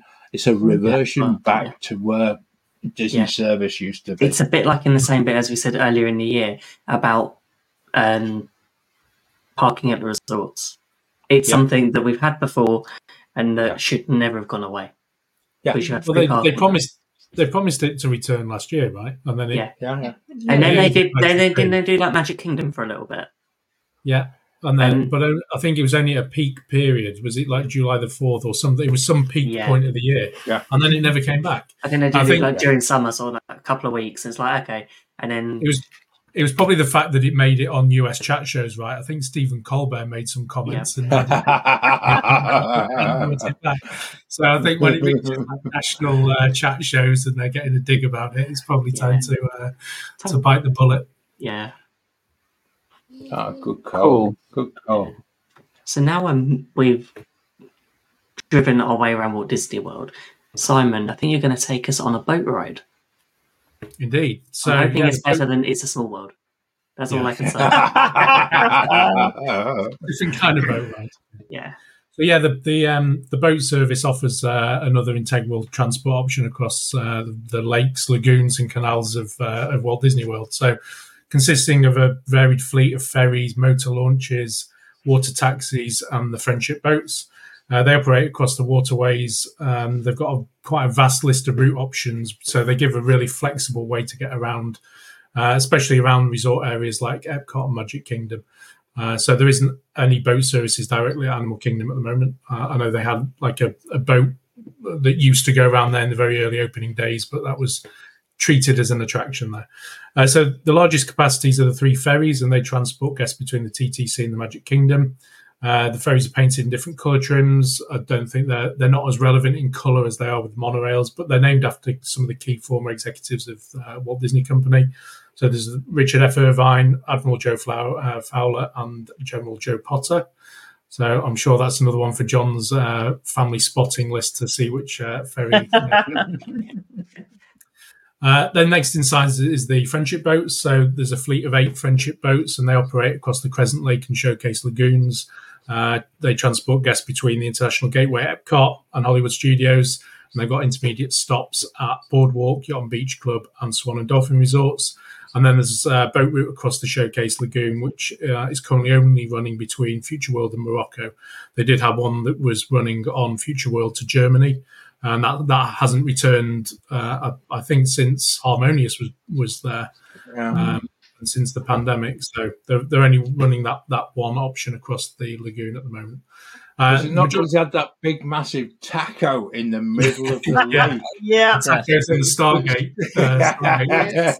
Hopefully, they'll be coming back soon. Yeah. Yeah, hopefully. Because I always thought that was a great thing to have across the lagoon if you wanted to get across to the other side. Yeah, because there's only one going across now, isn't there?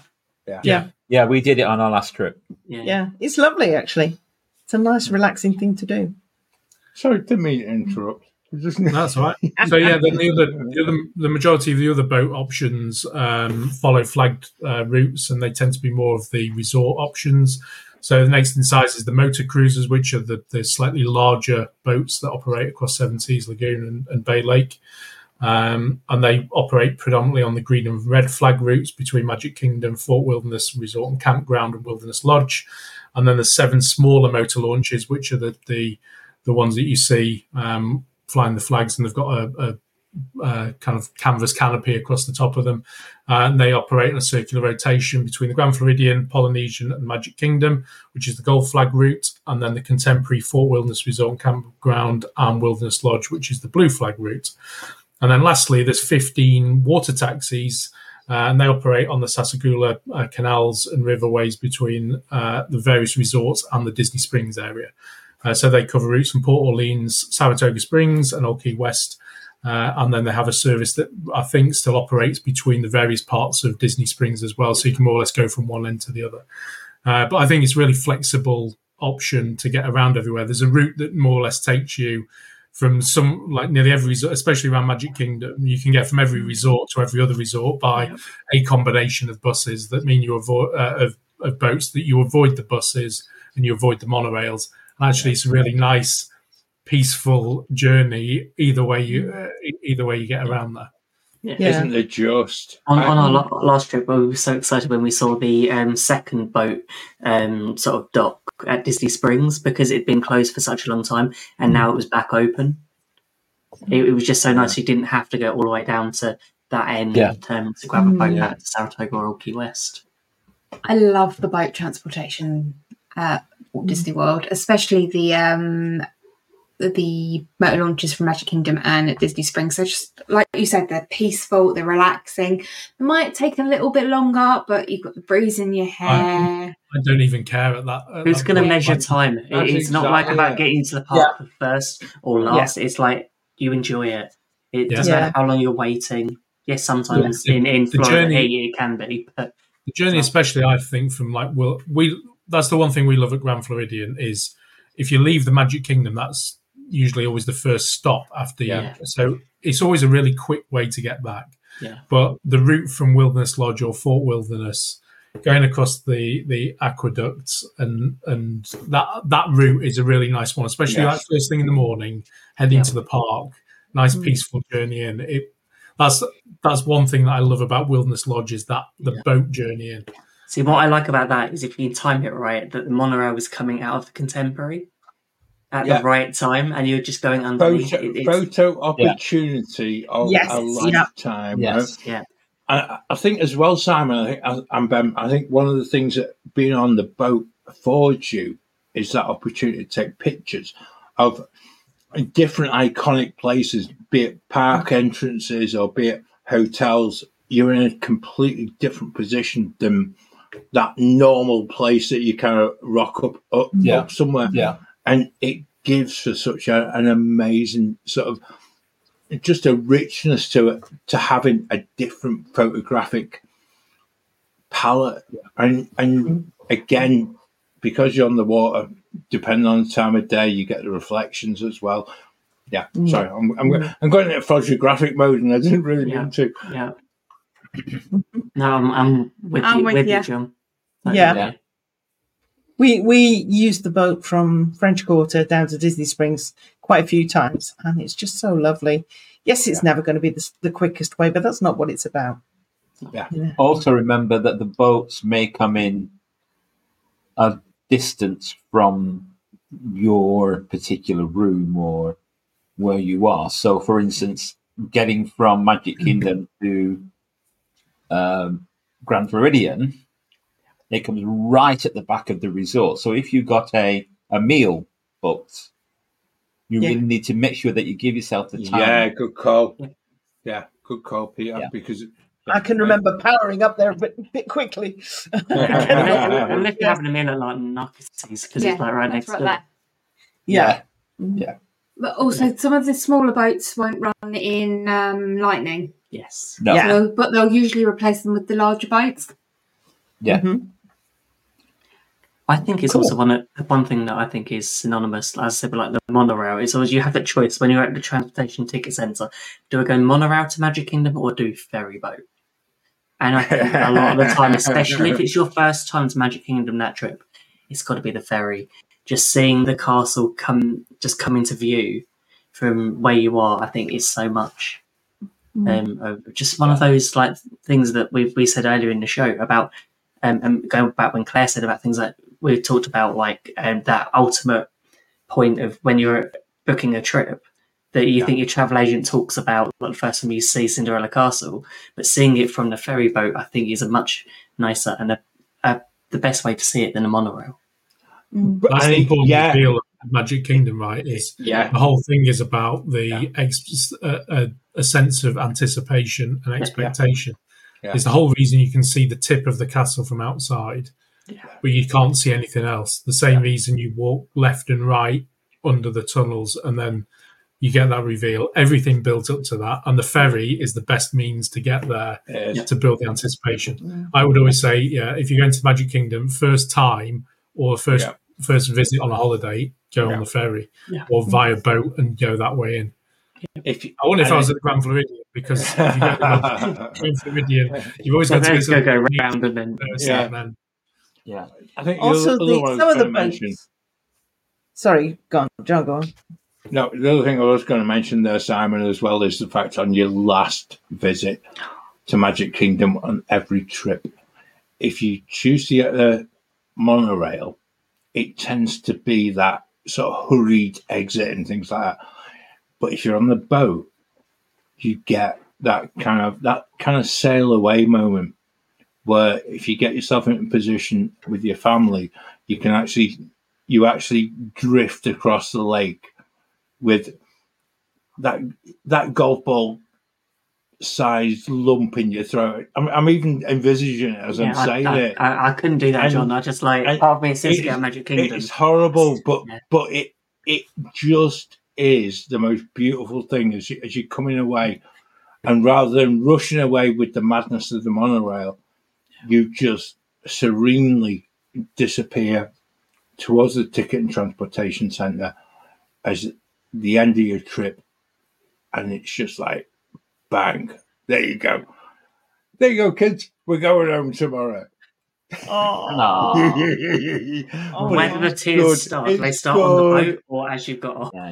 No, before. It's always before. I'm a stickler for it. We've got a last day tradition, which is to go to the railway station and to stand there as long as is humanly possible, and just and then take a big massive breath to avoid the tears, and then you don't breathe again until you basically get to ticket and transportation centre. Basically, that's true. It's a bit of an exit, but and that's why it is the beautiful place that it is. So I think as we're talking about ticket and transportation centre, I think we should talk about the buses, because we briefly mentioned them so far this the show tonight, and it's something that, especially when you say a Disney resort, even if you're not and you just want to hop between different resorts, it's just another way that I think everyone is going to use a Disney bus. So over to you, Jill. Indeed. Well, like the Skyliner and the monorail and indeed the boats, Disney buses are free for anyone to use, whether or not you're staying on site. And a lot of people don't realise that.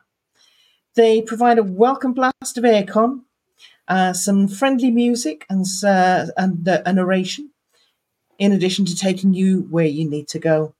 I'm sure that many of us have got fond memories of the ride home at the end of the day, resting your aching feet, listening to the soothing music, and having a little nap when they turn the lights down. Buses run between the resorts and the parks, officially 45 minutes before park opening, although in practice they do run much earlier. We've often been on a bus before 7:30 to get to the park for an early opening. They also run 1 hour after park closing, although again in practice they'll run later if you need them. Even if you are the only people at the bus stop and it's after midnight, a CM is going to be there and they'll ensure that you have a bus to take you home. Between parks, where there isn't another direct connection such as the monorail or the Skyliner, you can get a bus. For example, between Magic Kingdom and Hollywood Studios or Animal Kingdom and Epcot. For the water parks, it is a little bit more complicated. You probably need to change, so do check details if you're going to a water park. Buses do not currently run between the parks and Disney Springs. So if you want to finish your day at Disney Springs, the best way is to change at a resort. Maybe one with boat transportation or a walking route to Disney Springs, or you can just change buses when you get to the resort. Also, if you're going between resorts, you'll need to change somewhere as buses don't run between the resorts. It's often easiest to go to the nearest park to where you want to be. For example, you get a bus to the Magic Kingdom and then walk, boat or monorail to the resort. You'll usually only wait about 20 minutes maximum for a bus, and have to say on our last visit it was much quicker than that for most of them. If you happen to be at the back of a long queue, you might have to wait for the second bus, but it still shouldn't be too long before it appears. There are countdown timers at the resorts and actually on your My Disney Experience app as well, but not yet at the parks.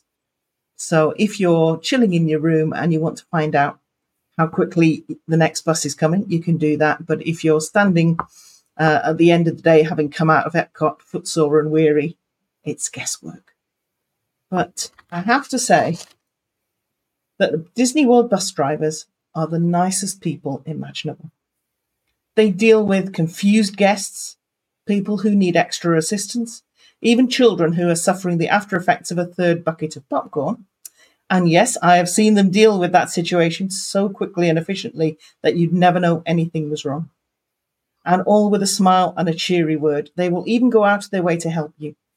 Literally, if the bus is quiet, they might even be able to change their official route and take you straight home.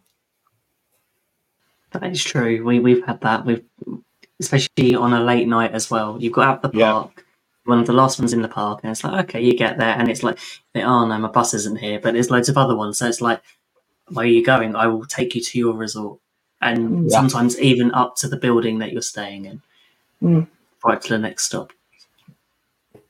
I think well, there's no better feeling than being the only people on a Disney bus as well.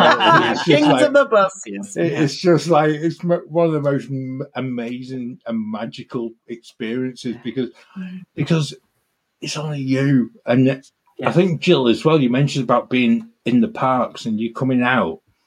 And I think one of the things is, as much as we love to think that the bus coming in that says, Magic Kingdom is going to be straight for our stop and things like that, but they're all tracked by GPS, and so I think as well. Correct me if I'm wrong, somebody. But if there's a massive queue for a certain resort, a bus as it comes in is directed towards a certain number of stops. essentially to get rid of a queue that's actually built up, and it becomes really reactive. And okay, at the end of the day, that's really difficult to deal with, but the actual system itself works so brilliantly, and like I said, like you said, the drivers themselves are the most brilliant people. Yeah, they are.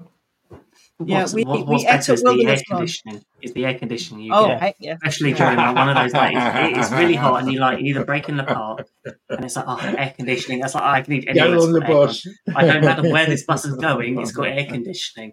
But then on the opposite hand of what I dislike about the bus, it's quite busy. It's packed. You're getting to your stop, and then they decide to turn the lights on just where you're going to go. You're in the middle of your nap. Just think, I've got so it's a good. Wake up from your nap so you can get off the bus.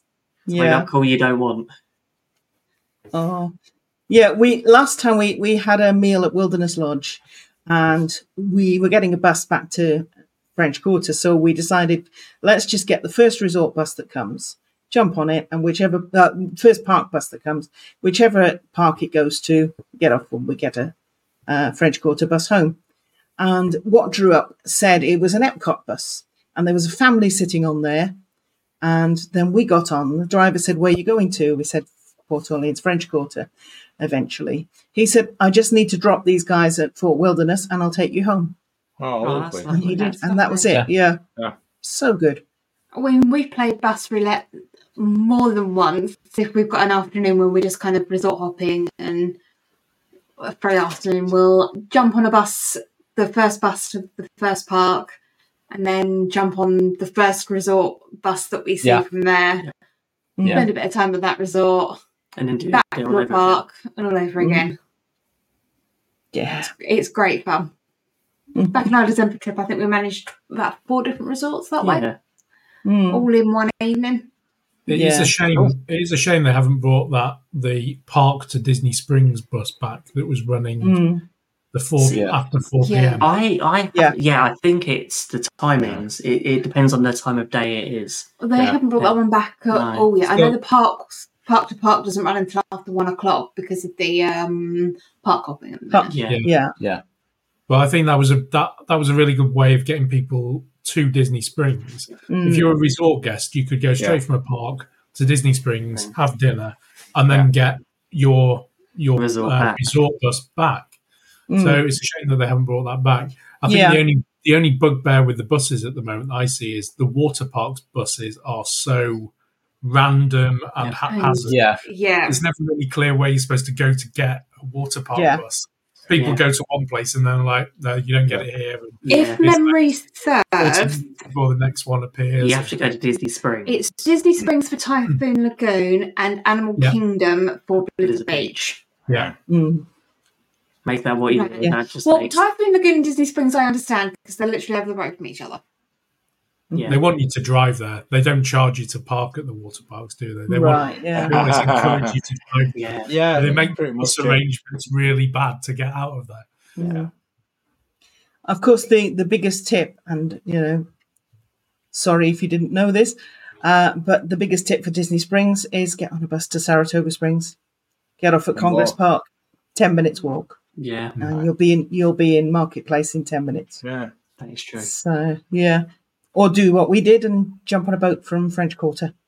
Yeah, I think we've covered Saratoga Springs so many different types of stations. If you had just had to choose one that you were getting tonight, doesn't matter where you are in Walt Disney World, you've got to choose one that you're going on. What one is it? And first, I'm going to go for John. I know what it's going to be. People Mover every single time. The good old fashioned wed way, and I actually, like I said, it's just amazing. To actually, even if you sit on it now and you think about when it was built, the technology that's involved in it is, and the use of magnets and etc. is something to quite behold. Yeah, it's in Tomorrowland, which, yes, we're not still in the 60s, but actually, I still think it's such an underrated part of Walt Disney World. If you've got young kids who are below the height to ride Space Mountain. It's the most amazing thing to ride again and again and again, whilst older kids and other adults are actually on Space Mountain. Just saying. But it's my favorite, and yeah, I'm probably a bit biased on that because everything else is you get on it no matter what. You know, it's a means to an end, but that is something so unique. But I'll let other people have their say as well. How about you, Jill? What's your favourite? Oh, I'm on the Skyliner. I just fell in love with it on that trip. It was just so good. Is it because you head into Riviera? Yeah. I mean, that was a special, very special occasion, definitely. But yeah, it's just so quick and easy and peaceful. Yeah, it's lovely. What about you, Peter? I'm not agreeing with Jill because she's my wife. It is a Skyliner. It's so easy. You get some nice views if you haven't got a wrap, and it's so easy. Yeah. How about you, Simon? I'm torn, you see, because the one mode of transport that I always loved from my first visit at Disney World was the monorail. The instant draw to like the futuristic contemporary resort. I love the fact it went through the building, but I love the almost Dapper-esque feel of the old motor launches that run to the Grand Floridian. By far and away my favourite resort around there. So I love the boat if I'm at that resort, but I love the monorail as a principle. So I'd be torn between those two. But I'd say the Skyliner probably. That was the monorail. That was always the one for me. But I love the Skyliner too. I'm less bothered by buses. That would be my last. Last resort would be a bus. How about you, Becca? The boats. All day. I love the boats. They're so just peaceful and relaxing. You can take a few minutes out of a busy park day to just chill and relax. And as John is always saying, pause and let the magic come to you. That's true. All I can think of now is getting a boat, leaving Magic Kingdom and going to Wilderness Lodge. Yeah. And just going to Geyser Point for lunch. Or the over to Grand Floridian. Yeah. See, mine's going to be something we haven't talked about much tonight, but there's something about it. It's your first morning. You're up really early in the morning because it's jet lag. But it's going out and walking, being in one of the Crescent Lake resorts and walking around to either Epcot Hollywood Studios or being at Polynesian or Grand or Contemporary and be able to walk to the Magic Kingdom. There's just something about that Florida air, that first morning, you having that heat hit you early in the morning. And I just think it's something that you can't beat walking at Disney World. There's so many different places, whether it be in park or out of park. But that would be my choice. Yeah, I'd agree. That feels like a cop out. Oh, what? I've got all of these backups. So once my legs give in, I can use the bus, I can use the monorail, I can use. I would have said you were going to say the Skyliner, but I know. Here's where we're staying. Oh, wonderful. That was brilliant. But yeah, we hope we've managed to guide you through all the transportation options at Walt Disney World. Please join us in the Wafflers Arms, which is our Facebook community, and let us know what your favourite is. Is there something, do you have a picture of your like first time on a monorail, or maybe last time because you didn't enjoy it so much? So thank you for tuning into the Great British Mickey Waffle. We hope you enjoyed this episode and that it brought a little bit of Disney magic into your day. So if you've missed any of our previous shows, don't worry. You can catch up by downloading them from your podcast app of choice or by watching them on our YouTube channel. So we also have live Wafflers Wednesday shows on YouTube every week, so be sure to join us for even more waffle. So if you want to stay up to date with all things waffle, be sure to follow us on social media at GB Mickey Waffle on Facebook, TikTok, Threads, and Instagram. You can also email us, which is old school, at waffleon@gbmickeywaffle.com with any comments, questions, or ideas for future episodes. So we love hearing from our audience and we really appreciate your support. So if you enjoyed the show, please consider leaving us a rating and a review on your podcast app. And don't forget to share the show with your friends. So thank you again. And I think there's just one thing left to say. Please stand clear of the doors. Por favor, manténganse alejado de las puertas.